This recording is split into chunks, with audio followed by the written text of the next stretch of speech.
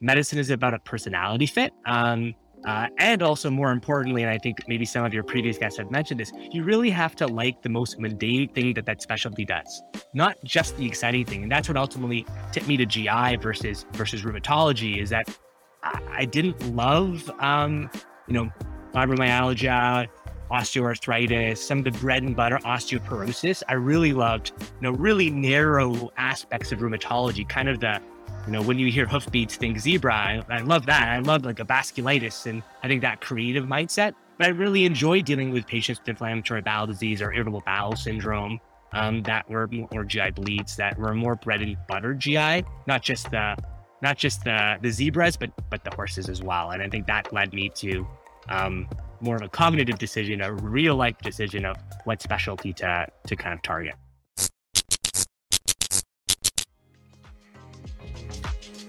Transplants? Dr. Kassam, how do you feel about them? They're the best thing. Jeff, great to talk to you. But microbiota transplant in particular, I would say all transplants aren't created equal. I'm sure we'll talk more about that.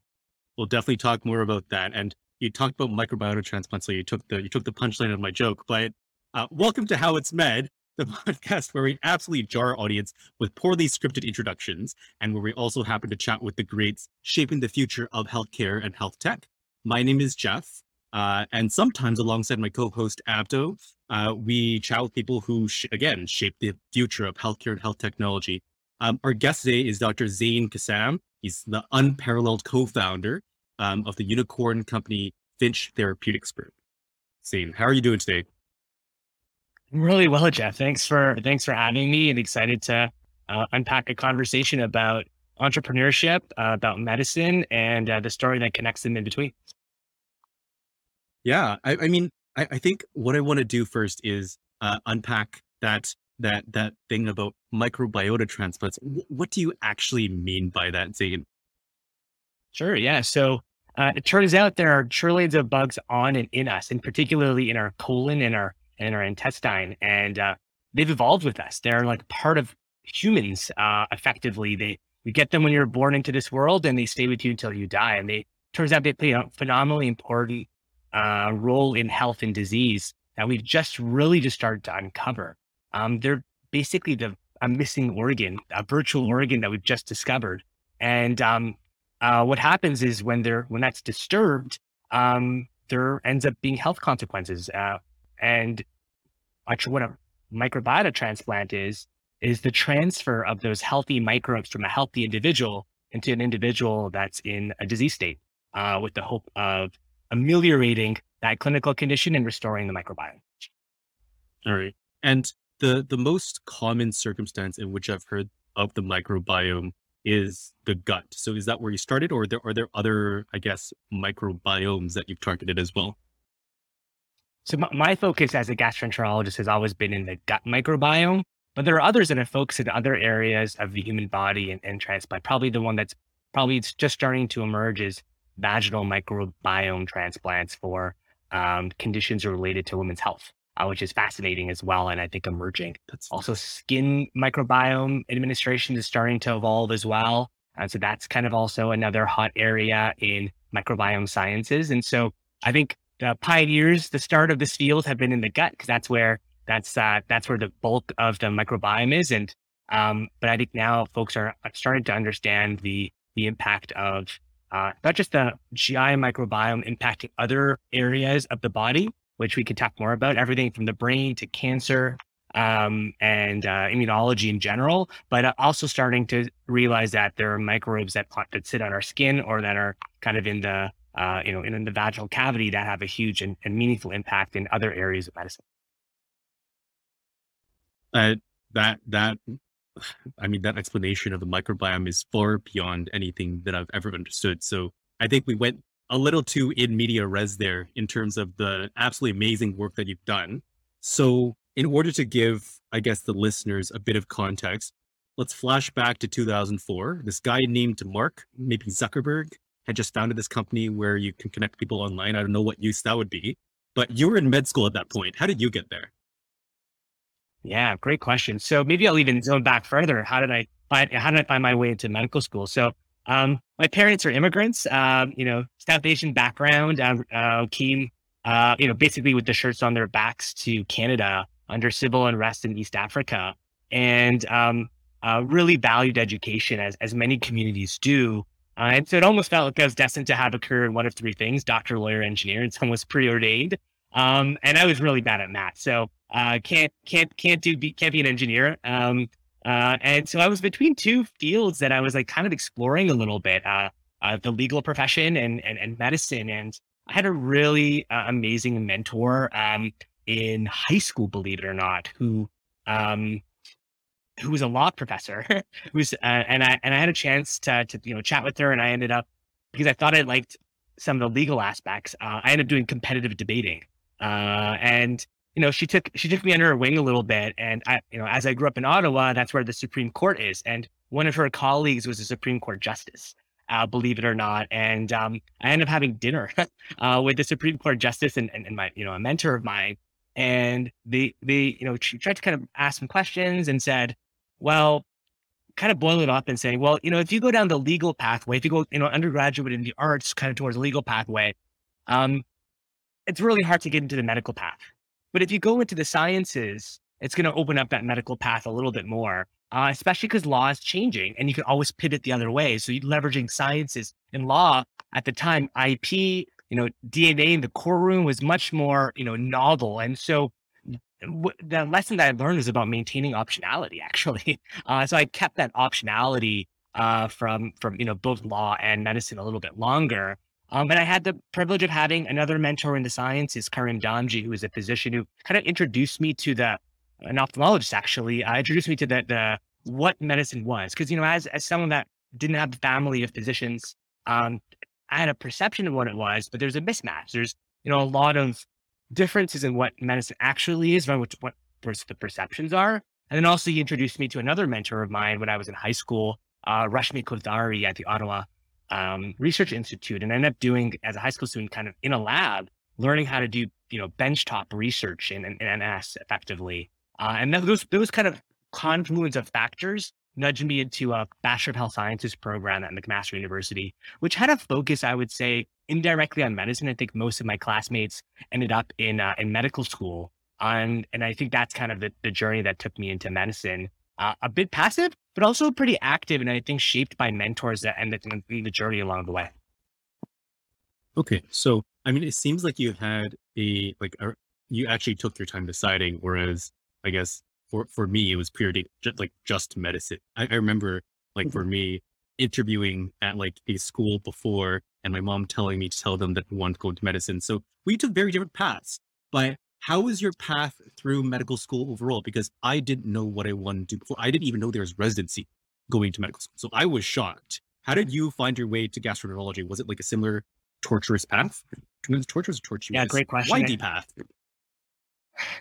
It was windy, but maybe not as turbulent or as windy as other people's story. I've always loved diversity. And one of the things that I found really exciting was the ability in internal medicine to be able to be a specialist amongst a wide variety of areas. And I really liked gastroenterology because it allowed you to pivot between not only using your hands, but also using your mind, long-term relationships with patients with inflammatory bowel disease, shorter-term relationships with people that have GI bleeds, elderly patients that have colon cancer, young patients that have, ulcerative colitis or Crohn's disease.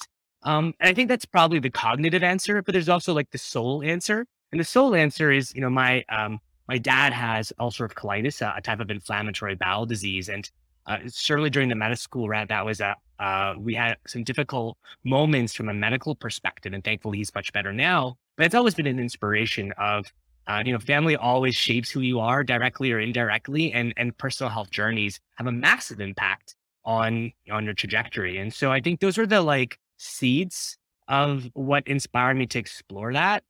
I'll say that I explore a bunch of other fields within medicine that I was really excited about, within internal medicine. So rheumatology, I really enjoyed as well. And I focused some research on areas that crossed both rheumatology and GI.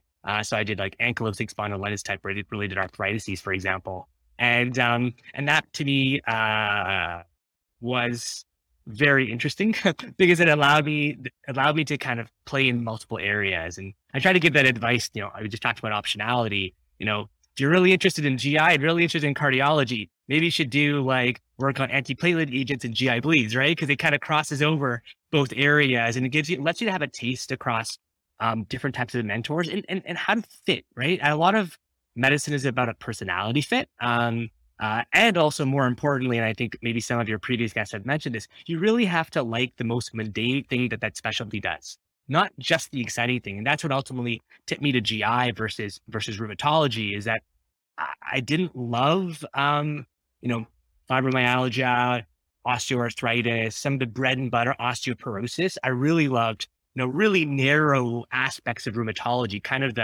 when you hear hoofbeats, think zebra. I love that. I love like a vasculitis, and I think that creative mindset. But I really enjoy dealing with patients with inflammatory bowel disease or irritable bowel syndrome, that were or GI bleeds that were more bread and butter GI, not just the zebras, but the horses as well. And I think that led me to more of a cognitive decision, a real life decision of what specialty to kind of target.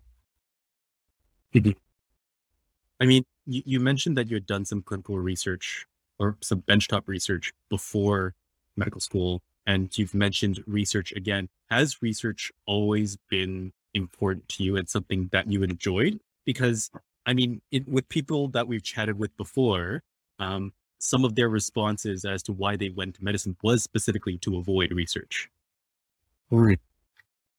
I think it's always been a blend. I've always been a curious guy, and to me, to find answers to like difficult problems, whether that problem lies in biology or whether it lies in a clinical puzzle, to me are kind of two coins on two sides of a coin, and I think they're quite synergistic. I was just talking to a colleague of mine about the importance of being able to be a polyglot and see across both those domains. I think that's where true innovation happens, is when you're able to cross over and kind of see the other world and then cross apply it. And so I've always enjoyed both. I actually thought for a really long time I would end up doing an MD PhD. I ended up taking another kind of career path, which we'll talk more about, I'm sure, from a training perspective. But I've always enjoyed research. And I've also loved the collaboration aspect of it.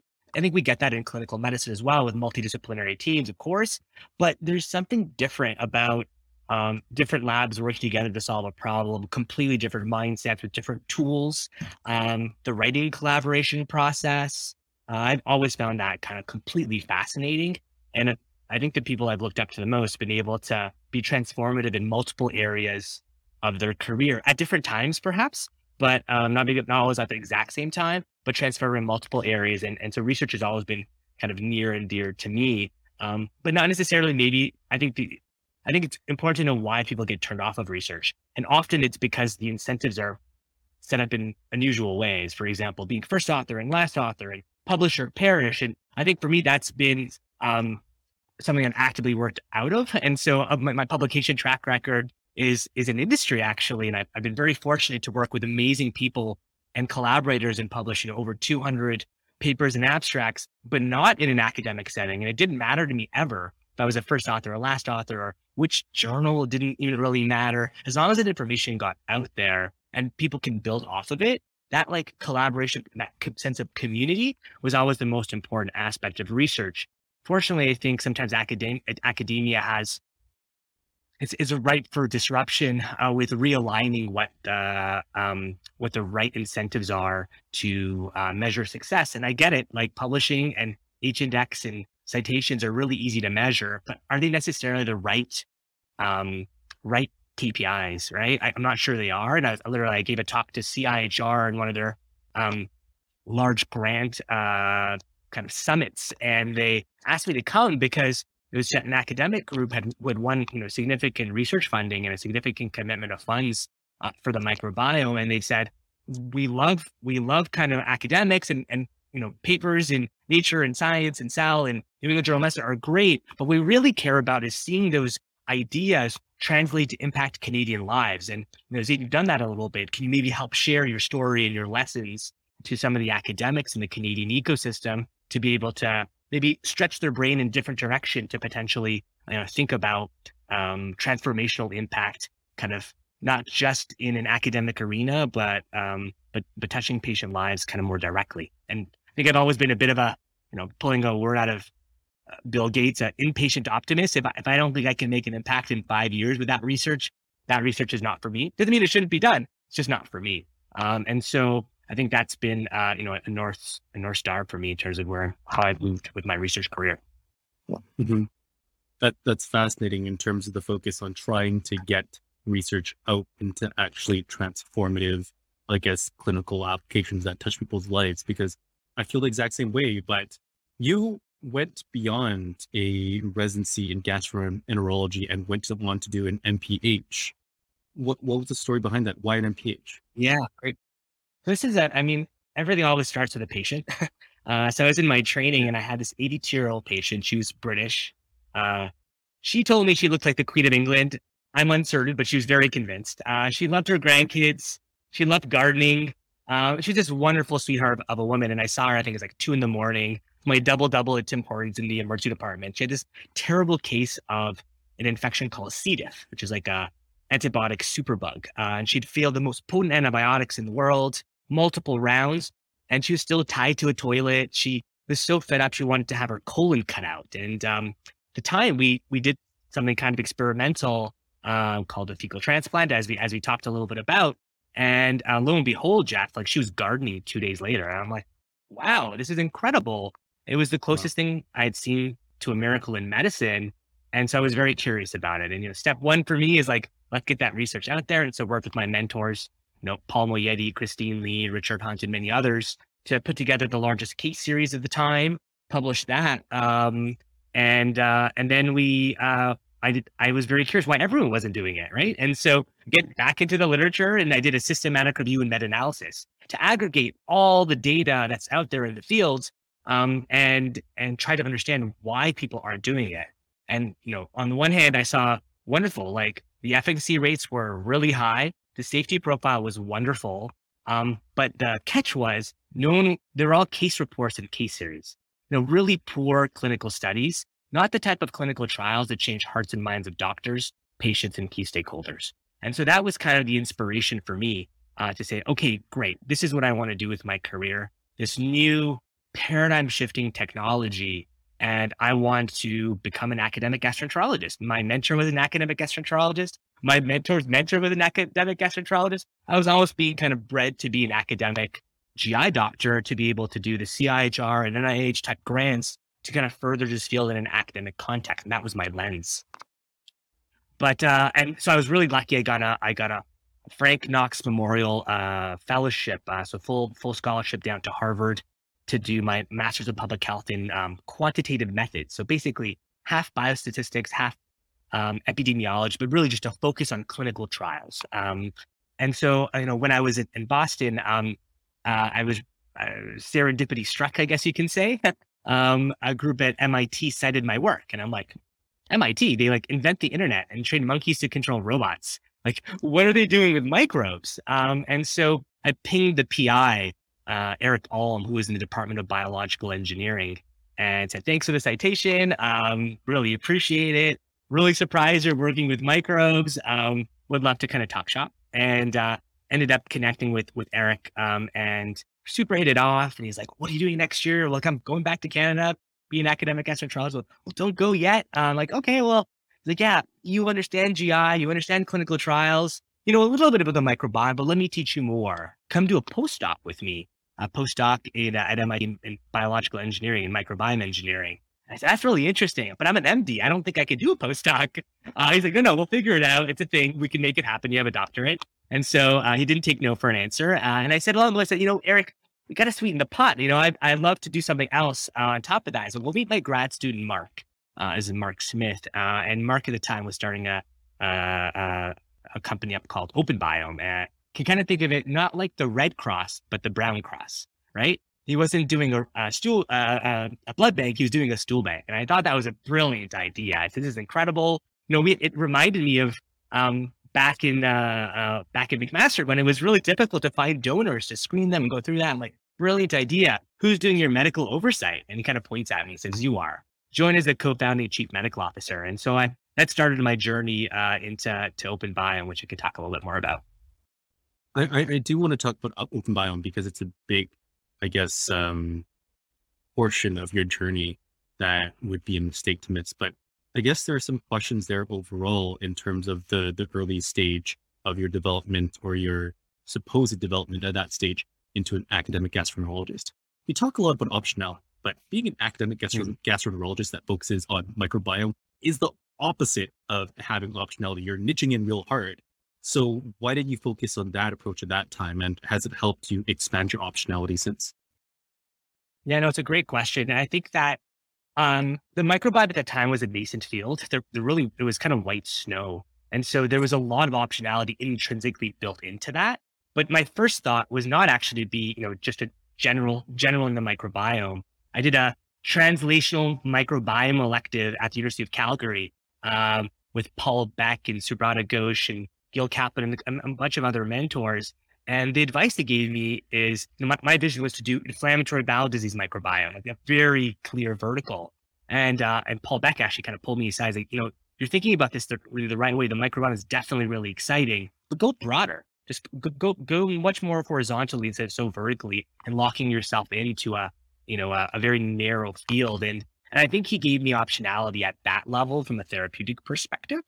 He also talked to me a lot, and also some of my other mentors, like Richard Hunt and Paul Rietti, about using academic medicine as a platform to do other things. So for example, Paul Beck has a company that he's, involved with. There's been a bridge towards being able to spin out their technology, which I think is the right thing. And Richard Hunt had companies he worked closely with pharmaceutical groups, and also had his own company. And I think these are the types of opportunities that I hadn't fully appreciated. I think when I was thinking about research, as a high school student at the bench, that does give you optionality. You can be an academic and work with true innovation at the bed. Some don't want to, and some want to keep that very clear and different. But my time at MIT also changed that. It was almost like an expectation that you would start a company. The KPIs, the key performance indicators, were, generating IP and spinning out companies. And the groups that were really looked up to were not the ones that had the longest publication history, although that was great. It was the ones that had the most impact on company formation. And so folks like Bob Langer, who started so many companies, I can't even name them, that's totally changed the world in drug delivery technology, is kind of the epitome of, an MIT tenured professor whose impact, of course, is in research and of course at the publications, but you're not done your journey yet. That's just step one of the journey. You need to see that technologies through, and need to get off to people that are able to take that to the patient or the population. And so that kind of frame shift was really, really valuable to me to understand optionality. And I don't think I had that when I was, at the beginning of my journey. I think I picked that up kind of as I was the final chapters in Canada and then in the US, where I think the frame around venture creation and entrepreneurship is a little bit different. So I'm going to follow this tangent because there's this one point here that you keep bringing up: companies that help generate or transform research into actual innovation that helps people. Why must innovation, or why has your experience of innovation come in the form of companies? Why is it so difficult to create cures, to create therapies just from a pure academic environment? Yeah, no, I think that just like in medicine, we have specialties, right? You wouldn't expect an obstetrician to do your colonoscopy. You probably wouldn't expect your gastroenterologist to deliver your baby. And it just takes a very different skill set that you have to create to be able to have the maximal impact. I think you can definitely create value in academia, but it has limits because you have a full-time job being a clinician. And so there are other models that you can do in academia that are very successful. And so you can out-license technology, right? As you have a discovery or an invention, you can partner with the technology transfer offices academia to find the right partner on the other end to take that forward. You're still a founder, you can still be part of it, but you're not, crushing 80 to 90 hours a week on moving that technology forward when you have, a 40 to 50 or 60 hour a week clinical duty. So partly it's time, partly is skill. And I think, I think there's just this haze around, I'll talk about the Canadian landscape of industry in general that's being a little bit kind of icky, maybe a little bit. And I certainly had some of that when I was at the Harvard School of Public Health, which is very focused on, equity, social justice, which are all things that I care deeply about. But there was a transformative talk by Jim Kim. So Jim Kim started Partners in Health, one of the most premier organizations in social justice to basically brought medicine to HIV medicines to Haiti. And he was at the time the head of the World Bank. And he came back and he actually kind of gave a lecture speaking about this issue. We have to get out of the ivory tower and find ways to partner with our industry colleagues, our pharmaceutical colleagues, because that's what they did in Haiti. They worked with pharma to bring HIV medicines to lower socioeconomic status that had been impoverished, that didn't have access to those therapies. And by putting up walls, there's no way you're going to be able to make a transformational impact in that way. And that pattern of behavior, I just started to hear that theme more and more. The Prime Minister of Norway came and said something very similar. I talked to some very senior level folks, like Dirk Jeebers at Johnson & Johnson, and Janssen, I guess, is their drug development arm. And they all had this similar ethos that the way to see that impact through is to find those partnerships or to build it yourself. And for me, that was very important. Those three kind of talks and conversations help me kind of reframe my orientation around companies, industry, and bringing new medicines to patients and how best to do that. Thank you for listening to this episode of How It's Med. If you liked what you heard, please download and rate our episodes on whatever platform you listen on. Also, if you have any feedback on what you just heard, we'd love to hear it wherever you listen to or on our website, howitsmed.com. That way we can create better content that suits you. Till next time, bye-bye.